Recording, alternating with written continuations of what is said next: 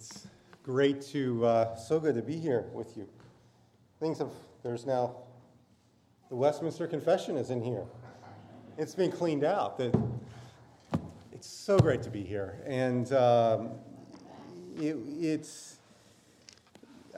worshiping with you was a joy, especially singing that song, I Asked. I haven't sung that in a long time. My heart was humbled and was appreciative of God's grace in my life and the trials that I know will come into my life as walking in obedience to Him. And Daniel, thank you for that prayer. I've never had all my children prayed for individually before from the pulpit. That was just amazing to listen to. So I don't know what they were thinking at the time, but you can never say nobody prayed for you.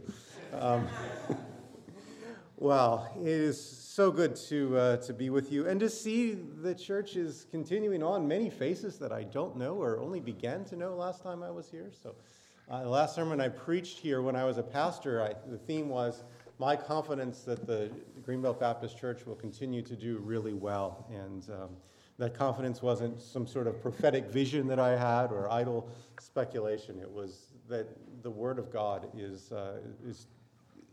bears fruit and increases. Not necessarily meaning that numerically and everything, but nevertheless it bears spiritual fruit, and that's what it does. And so just thankful to see in the conversations that I've had here and the little bit that I've kept up with what's going on, that God is working. And maybe if you're here and visiting for the first time, you have no idea what all that I'm talking about, and this is a little bit odd for you, but I think you'll find this is a place that you will grow spiritually and be welcomed. And I pray that if you're attending and haven't thought about joining, I pray that you will consider that, talk to one of the elders, and they'll be happy to help you out there. So, well, turn with me in your Bibles to Acts 16. The number of times I've from this pulpit said, turn with me to this. Well, turn with me to Acts 16. We're going to look at verses 6 through 15. And this is the story about Lydia's conversion. Paul journeys to Macedonia to preach the gospel, and Lydia, a Greek woman, responds. It's a beautiful story. And by the way, as I hear in my notes to say, as many of you know, but now since the prayer, everybody knows that we have a daughter named Lydia. And she was born while we were here, and she takes her name from this story. She's excited about this sermon. I say that to you so that you know, I'm in the habit of calling her Liddy, and my kids tell me that when I preach on this passage, I call the woman in this story Liddy. Please don't understand that I shorten all the Bible characters' names, right? And we're going to look at Matt and Josh, and it's not what I normally do, but there's an exception here because I'm thinking of my daughter. Well, here's the story, Acts 16, starting at verse 6. This is where Paul is traveling on a second missionary journey.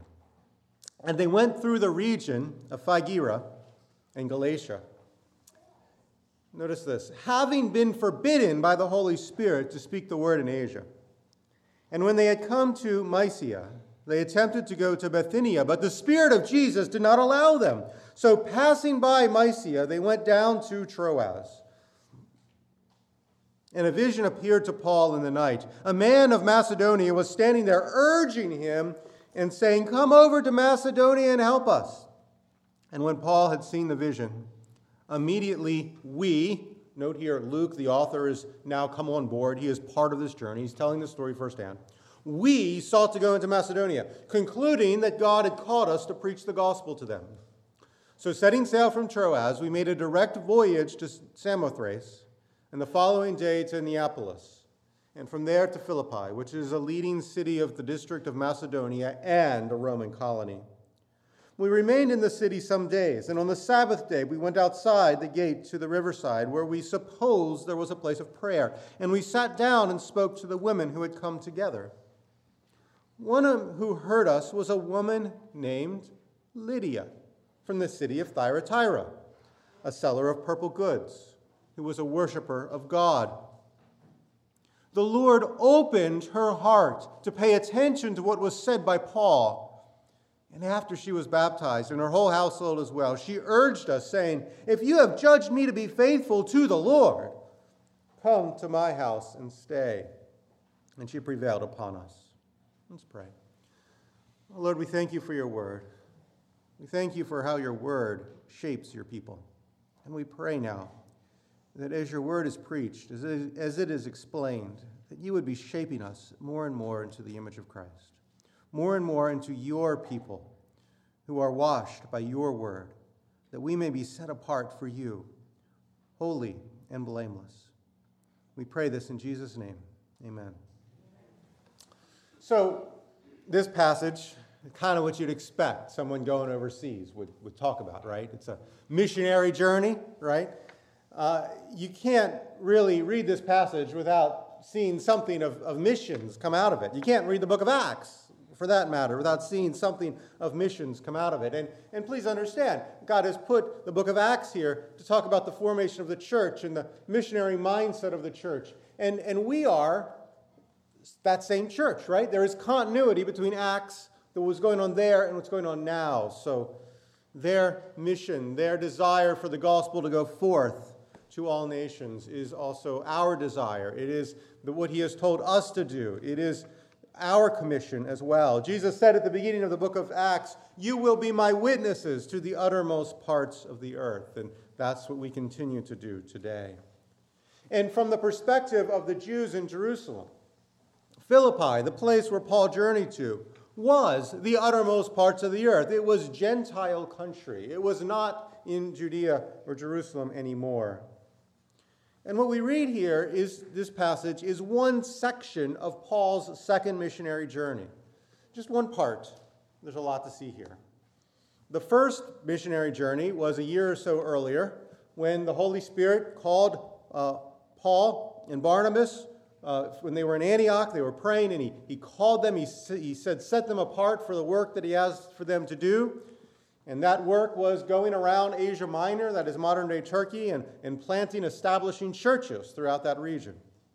And now, about a year and a half later, Paul had the idea to go back and visit those churches and see how they were going.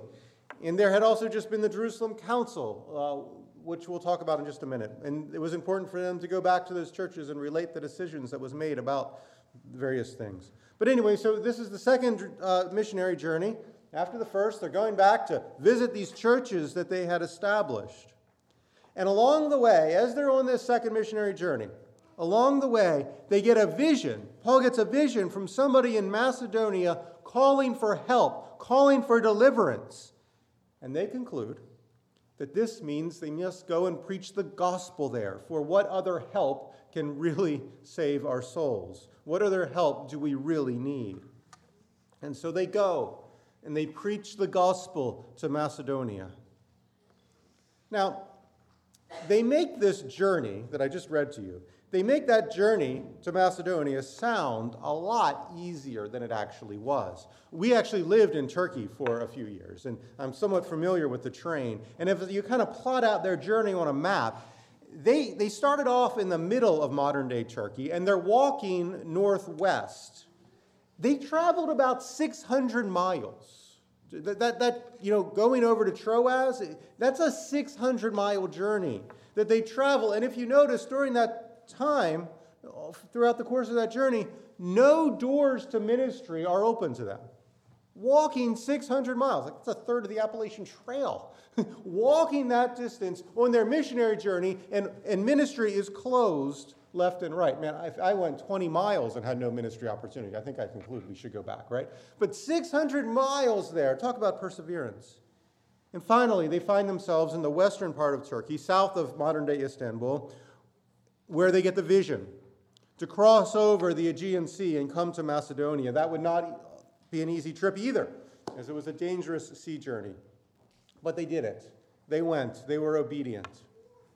And I think it's instructive for us to consider the difficulty of this journey. It's interesting that doesn't even figure into their account. They don't talk about how difficult it was. They're just like, yeah, we went there. That's 600 miles on foot. I think that gives us some insight into how Paul thought of hardships that you encounter on the way. They're just going to happen, right? Of course it's going to be hard. I mean, we're following the Savior who was crucified. Don't be surprised when you encounter trials, friends, in the course of ministry?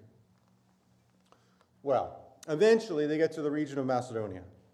And then they're led to the particular city of Philippi, which is a leading city in those days. It was like a little Rome. And in that city, apparently, knowledge of the one true God was very limited because there isn't even a synagogue as there was in most cities. The synagogue would be the place where the Jews in that city would gather together and worship. And often Paul, when he went to a new city, would go and show up in the synagogue and would preach about Jesus. There's not a synagogue. There's some women down by the river having a prayer meeting of sorts. These women are God-fearers. They're worshiping the one true God, which meant they would be known as God-fearers, which meant they're not Jewish, but they revere the God of the Old Testament. They know about him, and they gather together to pray to him and to fellowship with one another. Paul goes down to the riverside, to these women, and he preaches the gospel to them, because the gospel saves. Now, this is breaking social convention. Jewish men didn't have interactions like this with women. That's because in that culture, women would have been considered beneath them. But Paul, of course, doesn't see things that way. He sees things through the lens of the gospel. And he sees that these are women, people who are the image of God, who are in need of Christ. And so Paul preaches the gospel, and Lydia responds. She responds to the words of Paul, and then she is baptized in obedience to Christ. Now, who is Lydia? That's important for us to understand this story. Well, we learn from this account that she is a Gentile. She's from Thyatira. She's part of the uttermost parts of the earth, where Jesus said they would witness of his gospel. She's also a woman of considerable means. She's a seller of purple. There would have been a high cost to doing purple business back then. Apparently, she's able to meet that cost, and she's doing quite well because she has a home, and then she offers hospitality to the traveling missionaries. If you have judged me to be faithful to the Lord, she says, stay in my house. She urges them.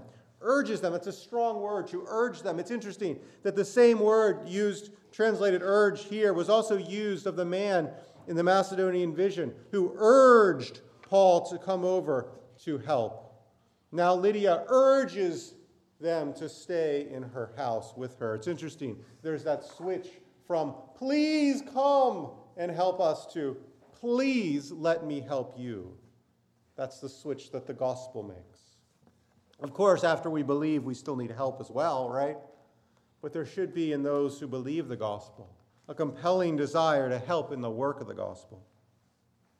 We should note, too, that her household is baptized. Now, household baptisms were common in the book of Acts. I don't think this requires us to see that infants are included in that. This is not really a proof for infant baptism. More to the point, though, is that there is fruit from Lydia's life. Her conversion results in the conversion of others. They hear the gospel from her, presumably, and they are baptized as well.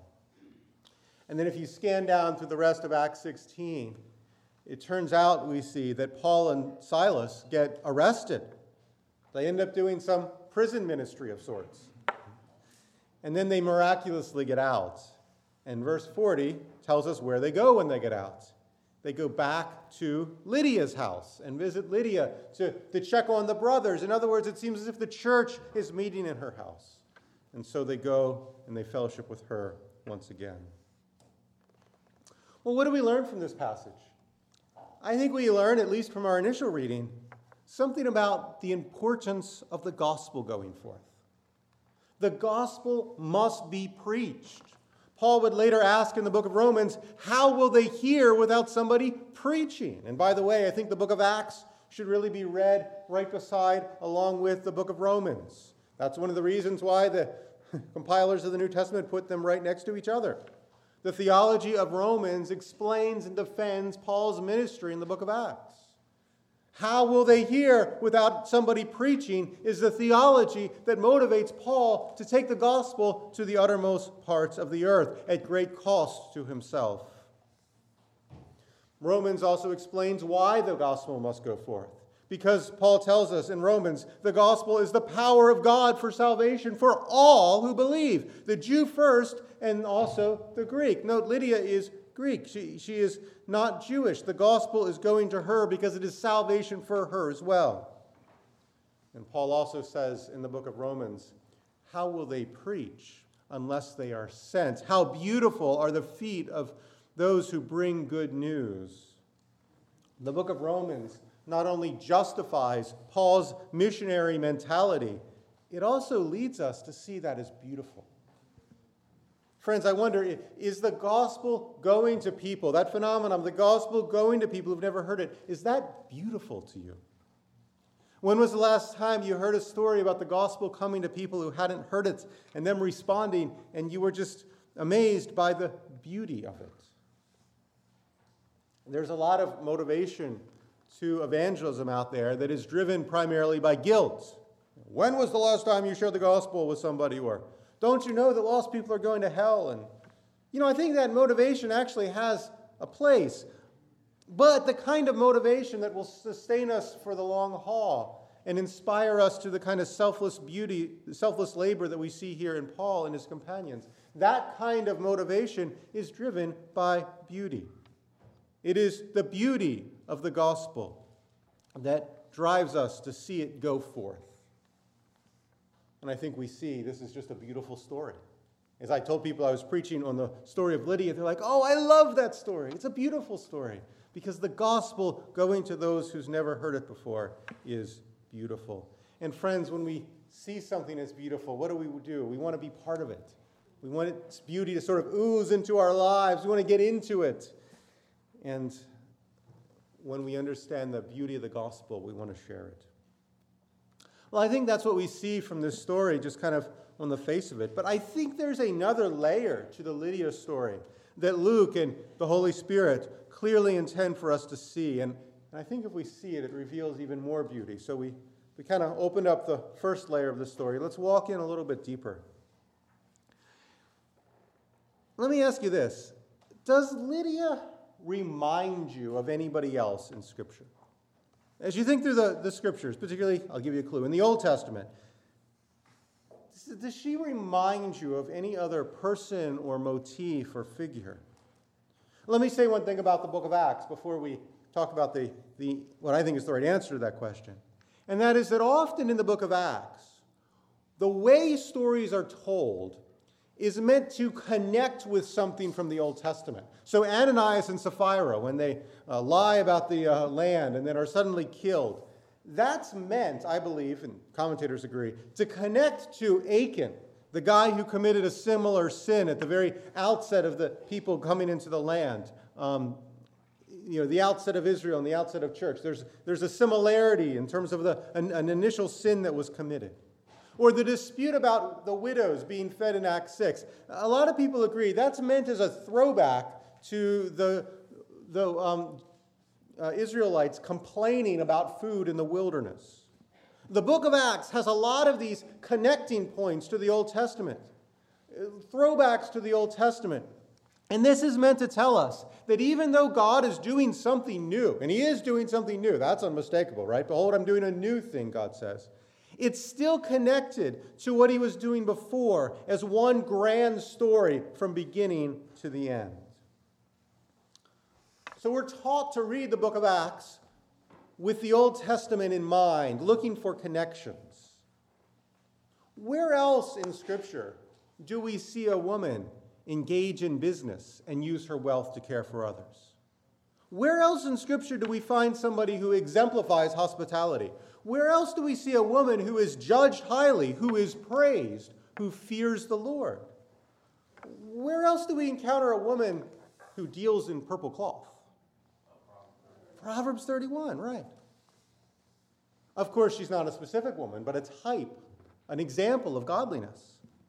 Don't lose your place in Acts, but turn over to Proverbs 31. And this isn't a connection I made up. Commentators point this out. One theologian in particular, Mark Garcia, helped point this out to me and understand the connections. Let me read for you Proverbs 31, starting at verse 10, and we'll see some of these connections. An excellent wife, who can find? She is far more precious than jewels. The heart of her husband trusts in her, and he will have no lack of gain. She does him good and not harm all the days of her life. She seeks wool and flax and works with her hands. She is like the ships of the merchant. She brings her food from afar. She rises while it is yet night and provides food for her household and portions for her maidens. She considers a field and buys it.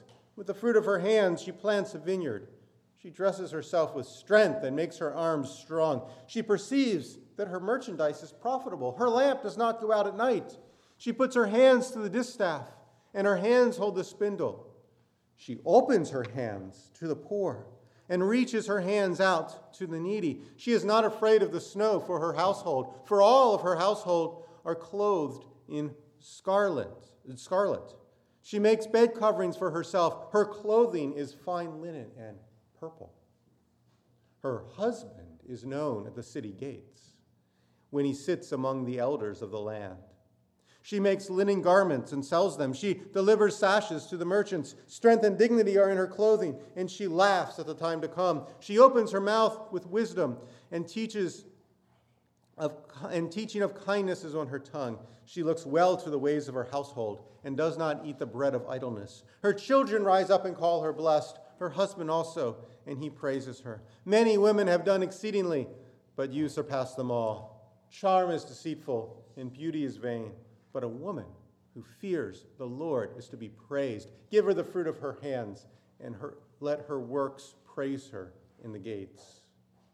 Now, we don't have time to talk about all of this in detail, but I think what emerges here from this extolling of this woman is a picture of a woman who is strong and who has skills and energy to bless those who are under her care. And that's also what Lydia does. Both women have a business sense to them. The idealized woman in Proverbs 31 is praised for buying and selling, working with her hands. Lydia, too, engages in the purple cloth business. And the fact that she owns a home that is large enough for the church to meet there would suggest that she has done well. But even more, there's a connection with how they use their wealth, right? They share. The woman in Proverbs 31 shares with the poor. There's a play on words here. The hand that she uses to grasp the spindle, she then opens to care for the poor. Lydia also opens her home to the apostles and to the church. But most of all, there's a connection in their character. The woman in Proverbs 31 fears the Lord. Charm is deceitful and beauty is vain, but a woman who fears the Lord is praised. And Lydia, in the beginning of this story, is introduced as a worshiper of God, or otherwise known as a God-fearer. And at the end of the book, she is given the highest honor of anybody in the book of Acts. If you have judged me to be faithful to the Lord, she says, come to my house. And they do come to her house because she is faithful. She is judged to be faithful. In sum, Lydia is a virtuous woman worthy of praise. But for all of those similarities, there is one very conspicuous difference. Proverbs 31 has a center to it. We call this in poetry a chiastic structure. The beginning and the end mirror each other, and they are like arrows that point to the center. In Proverbs 31, there's one verse that occurs at the very center of this passage, and it's the only verse in the whole thing that is not directly about the woman, and that's verse 23. If you have your Bibles open, you'll see it there. Her husband is known at the gates when he sits among the elders in the land. It's interesting. Almost all of the woman's activities are not directed to her husband, right? It's about her children. It's about the maidens. It's about the poor. And yet in all that she does, with the kind of character that she has, her husband is lifted up and exalted. Contrary to how this passage is used, its primary application is not first to women to know how to model their character. It's actually written for single men to know how to find to know the kind of woman they should marry and then value for their whole lives. And if we look at the preamble to this poem in verses 1 to 9, we see that this is especially the kind of woman you're to marry if you happen to be the king. There's a kind of woman, according to verse 3, that brings down kings, but this kind of woman, she lifts them up. In fact, if reading verses 1 through 9, it's possible, even likely, to read this as the woman being the crown The woman as the king's glory. Mark Garcia says that we could illustrate Proverbs 31 by having the man in the middle and the woman act as two glorious wings that lift him up. But if that's the structure of Proverbs 31, and if Lydia is the Proverbs 31 New Testament woman, it naturally raises the question, where is Lydia's husband? Where is the man that she lifts up at the city gates? And even more importantly, who is the king that Lydia crowns? Because there's nothing in this text to suggest that she has a husband and everything to suggest that she's not. In fact, it would be normal for her husband to be mentioned and he's just not there. Maybe he divorced her for a younger woman, as was common back then. I mean, to say that Lydia is the New Testament Proverbs 31 woman is to say that she honors and lifts up her husband, but she does seem to have a husband. Or does she? Let's look back at Acts 16 and see if we didn't perhaps miss some things along the way. If we think back to Paul's missionary journey and his movement to Lydia, we'll notice here in Acts 16 that the Holy Spirit works in Paul and his companions in ways that we see nowhere else in the book of Acts. It's normal in the book of Acts for the Holy Spirit to be directing missionaries here and there, right? Peter is led to Cornelius' house. The Spirit took Philip to the Ethiopian eunuch. But nowhere else in the book of Acts do we have the Spirit telling a missionary not to go somewhere, right? Which is exactly what we have here in the book of Acts over the course of this 600-mile journey.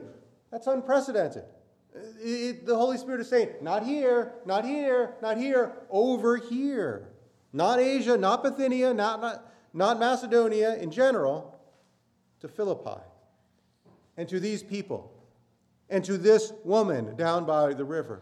And if we notice who exactly is directing them, we'll see that it is the Spirit of Jesus.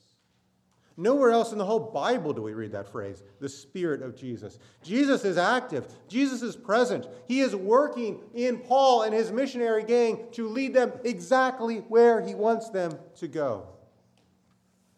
The Spirit is, of course, active in all ministry. But most of the Bible, that's assumed rather than outright stated. Here it is emphasized. And notice, the same Jesus who brought Paul to Lydia is the Lord who then opens Lydia's heart to respond to what Paul is speaking about. Now, everyone who believes is a believer because the Spirit, the Lord Jesus, has opened their hearts, but nowhere is it talked about that directly, as right here. The Lord Jesus opens her heart to respond. And then Lydia does respond, and she is baptized to show her union with Christ. And then Lydia is faithful to Christ. If you have found me to be faithful to the Lord, she says, come and stay in my house. And they do come, which means she is found to be faithful. Overall, the language about Lydia's conversion is different than anything else we find in the book of Acts.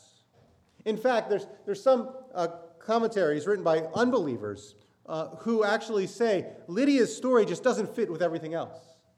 Acts is very almost formulaic in its presentation of how things go. And Lydia's story just doesn't seem to fit. I think they've stumbled upon something there. Lydia's story is not just one story among many. She's not just one convert among many. Lydia is uniquely sought after by Christ, I believe, because Lydia is a picture of the church, who is uniquely sought after by her husband, the Lord. Now, don't get me wrong, I think Lydia is a real woman here. Right? Paul really did go down by a river, and this woman really did listen to the gospel, and she really did respond. But what the Holy Spirit wants to do is highlight one woman in the book of Acts and say, this is a picture of what the whole thing is about. As the song says, from heaven he came and sought her. Jesus is seeking his bride. He is seeking his church. And in Proverbs 31 fashion, not everything that Lydia does is explicitly directed to the Lord. Right?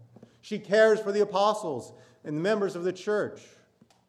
But in all that she does, she lifts up her Lord.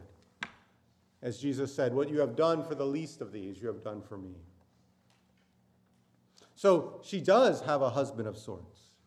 As she is a picture of the church, Jesus is her husband who has sought her, and she lifts him up.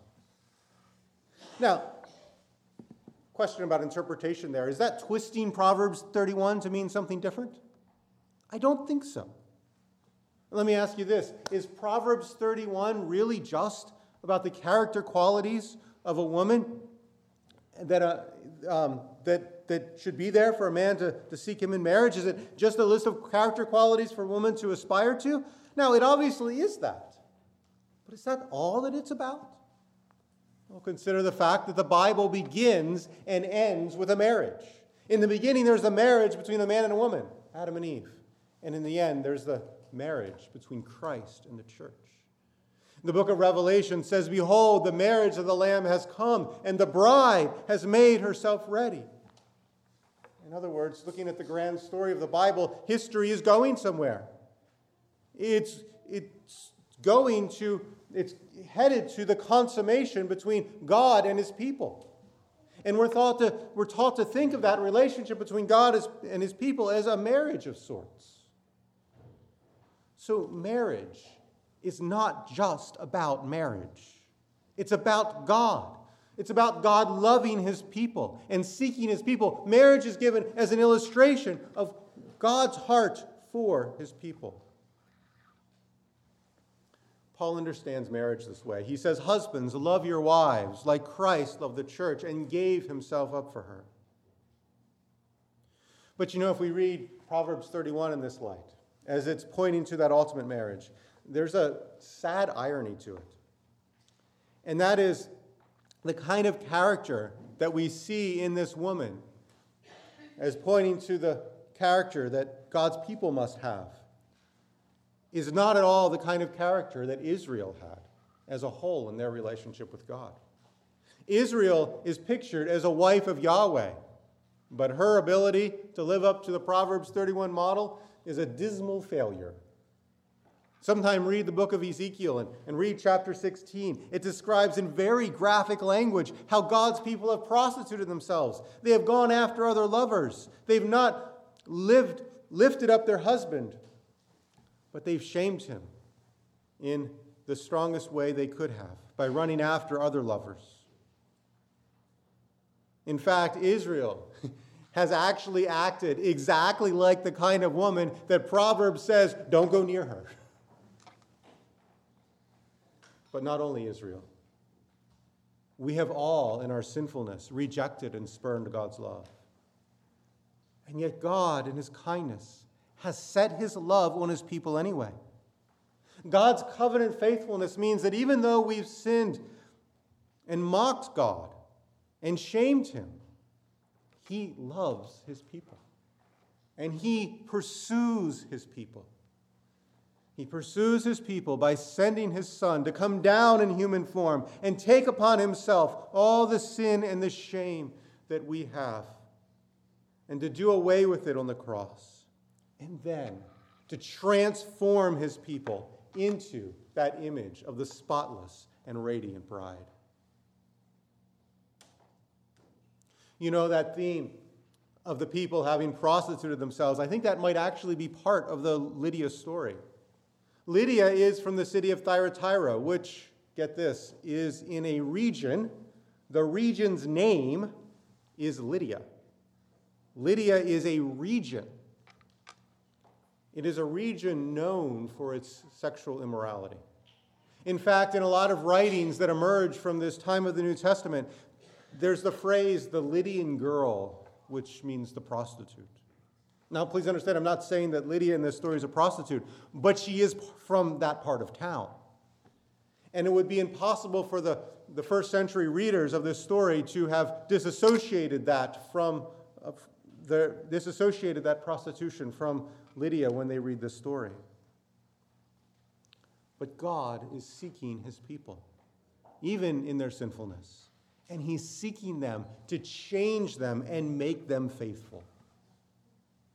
The other thing we see in the Lydia story is who this people is, who these people are. It's not simply the Jewish nation. Lydia is most certainly not Jewish. The Holy Spirit has sent Paul well outside of the Jewish region to this very Gentile city.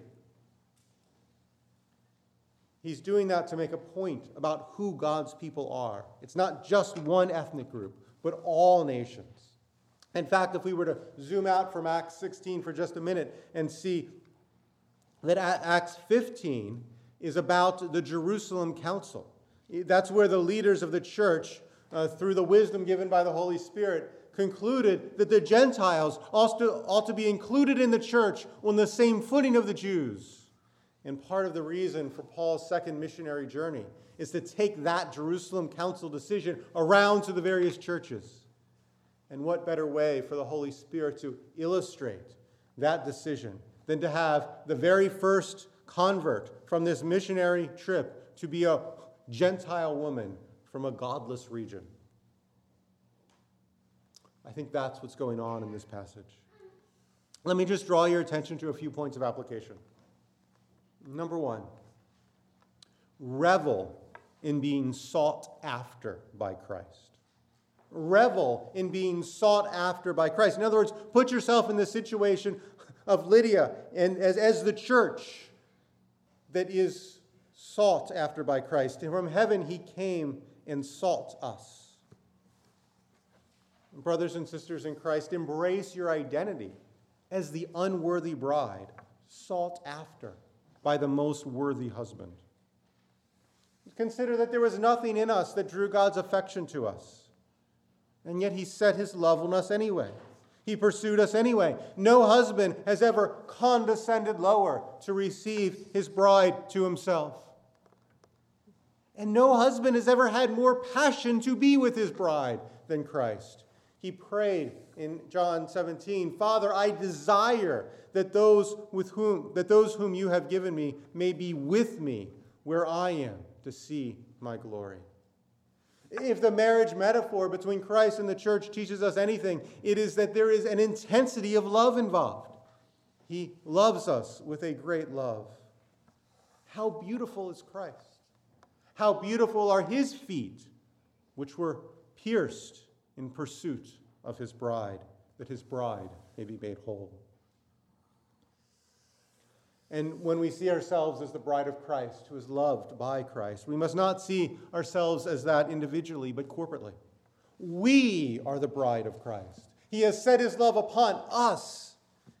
And so his love not only draws us towards him, but also draws us to one another. So revel in being sought after by Christ. Number two, respond in faithfulness. The beauty of God's sovereign love is that even though it comes to us when we are unfaithful, it changes us to make us faithful. The name Lydia might have once conjured up images of sexual immorality, but now it conjures up images of faithfulness. Because Lydia was faithful to Christ, because Christ made her so. And the faithfulness of the church matters, because that faithfulness brings honor and glory to Christ. If Christ is the bridegroom, and if we are the bride, then in Proverbs 31 fashion, our job as the church is to be those glorious wings that lift Christ up. Our job is to reflect his glory in every sphere of our lives, individually and especially corporately. Now please understand, it's not that God somehow is lacking of glory and we must supply it. No, that's not the case at all. But God has made a plan before the foundation of the world that he would send his Son to take on human flesh, and concerning the human Christ, the God-man Christ, the glory of his Son would be forever tied to the people that he's united to. The glory of Christ would be put on display only with the fullness of the bride. That's God's plan. And so that's why he washes us with the water of his word, that we might be that radiant, spotless bride, adorned for her husband. And that's why on that final day we will stand before him wearing white robes, which the Bible tells us is the righteous deeds of the saints. We become beautiful. How beautiful is the church as she is adorned with righteousness for her husband. And finally, may we be fruitful. That's the third point of application. May we be fruitful. Lydia displays a kind of motherliness to her fellow believers. She implores Paul and his companions to come over to her house. She shows them hospitality. It's quite possible the church is meeting in her house. And if we establish a link between Proverbs 31 and Lydia, we see that care and hospitality is just the mark of what we ought to do. And if we think about it, this care and hospitality is something that we see not just in Lydia, but all over the New Testament. And not just by women either. Paul talks about his care for people in very motherly terms when he says, "But we were gentle among you, like a nursing mother taking care of her own. So, being affectionately desirous of you, we were ready to share with you not only the gospel, but also our own selves, because you have become very dear to us." And Paul says, "My dear children, for whom I am again in the pains of childbirth, until Christ is formed in you." In other words, Lydia is displaying here an example of that virtue that we see valued so highly in the New Testament, of this nurture and care that's spoken of in motherly terms, that we must display towards others, especially other believers. And this is something not just for the women's ministry to take care of. Look, Paul is talking about this here, right? If Paul was a nursing mother to his fellow believers, men, do you think you will be anything less? Men, if you're here aspiring to be an elder, a leader in the church, you should be an example of this kind of tender care for the flock. The church needs men to act like men by tenderly caring for the sheep. And the church should care for its own, just as Lydia cared for the apostles who brought her the word. And she cared for the church by nurturing it in her house. In other words, the bride of Christ is also the mother church.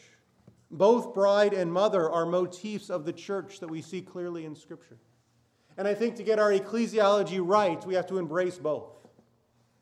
Which is to say, we must both love God and our neighbor, our fellow believer.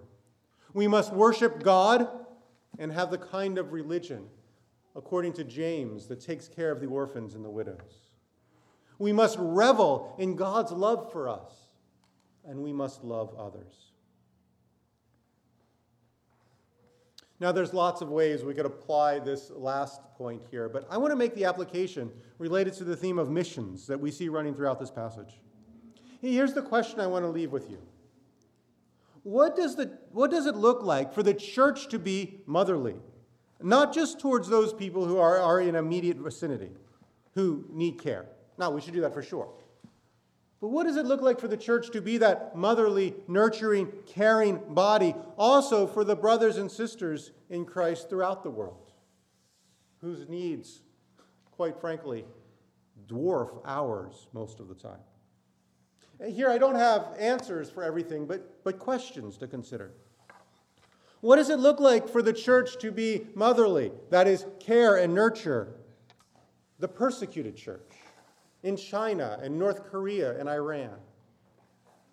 What does it look like for the church universal to care for the families of the pastors and church members who have been killed and imprisoned? What does it look like for the church universal to come alongside the church in Africa as it is caring for and evangelizing the millions of orphans that have been left because of AIDS? And finally, the question that's motivating our family to move to Africa. What does it look like for the church to care for those places of the world where the church is growing, people are being converted, but there is a distinct lack of theological resources and theological education? And the Gospel Coalition, an evangelical organization, calls what's happening in Africa and other parts of the world a, quote, theological famine. That's where the Christian population is growing rapidly. But pastors and church leaders have very, very few resources. In fact, what's often happening is that the church is growing precisely in the same places where a false gospel is growing right next to it. The church is growing in the context of Islam, and it's growing in the context like the true gospel is growing right next to the prosperity gospel, which wrongly teaches that if you just have enough faith, God will give you health and everything else you need. In other words, the need for theological equipping is often greatest in places where pastors have the least access to it. So you see, in many places of the world where the church is growing, it's growing right next to errors that are threatening to come and take that gospel away. And those are the places where there's the least amount of theological access for the pastors to be able to sort those things out and think through how to clearly refute that error. The idea of the church caring for the church is really a major motivation for us to go to Africa and invest in the church, in the pastors and the church leaders there. Why are we going to Africa? Because we are all one body in Christ. And part of the body over there needs some help that we can offer. We're going to Africa because it just makes sense to take some of the resources that we have here over there. Our kids have asked us, as they're realizing that, well, we're the only family we know that's moving over to Africa. Is it normal to pick up and move to Africa? And in one sense, it's very normal. It's very normal for the body of Christ to care for the body of Christ. It's normal for us to share the resources we have with those in need. It ought to be as normal to move over to Africa and help the church over there as it is for you to give up your Saturday morning to help a family member in need. They are our brothers and sisters in Christ. We really are one body. We are members of one another. And so when there's a need, the church should meet it. I don't think that means everybody needs to pick up and move to another part of the world, although you shouldn't rule it out too quickly either. But you should take seriously the real connections between us, between you and the believers, not only in your immediate area. That's a real connection that you ought to take very seriously as well. But you ought to also take seriously the connection between you and the other believers throughout the world. You should ask yourself, how can I participate in the church's mandate to take the gospel to all nations and care for the parts of the body of Christ where there is need? And one of the first things you can do is pray. And that's not just if you can't do anything else. That's in some ways the most important of all. You can pray, and perhaps it will be helpful in your prayer life if you find out more information about the church so you can pray more specifically. How is the church in China different than the church in Africa and different than the church in India? Before I went overseas and started learning about the church, it was just America and everywhere else, as if there was just two different categories. And that's honestly a very self-centered way to look at it. There are very great differences throughout the world, and if we know them, we can pray more specifically that God would meet those needs in the different areas.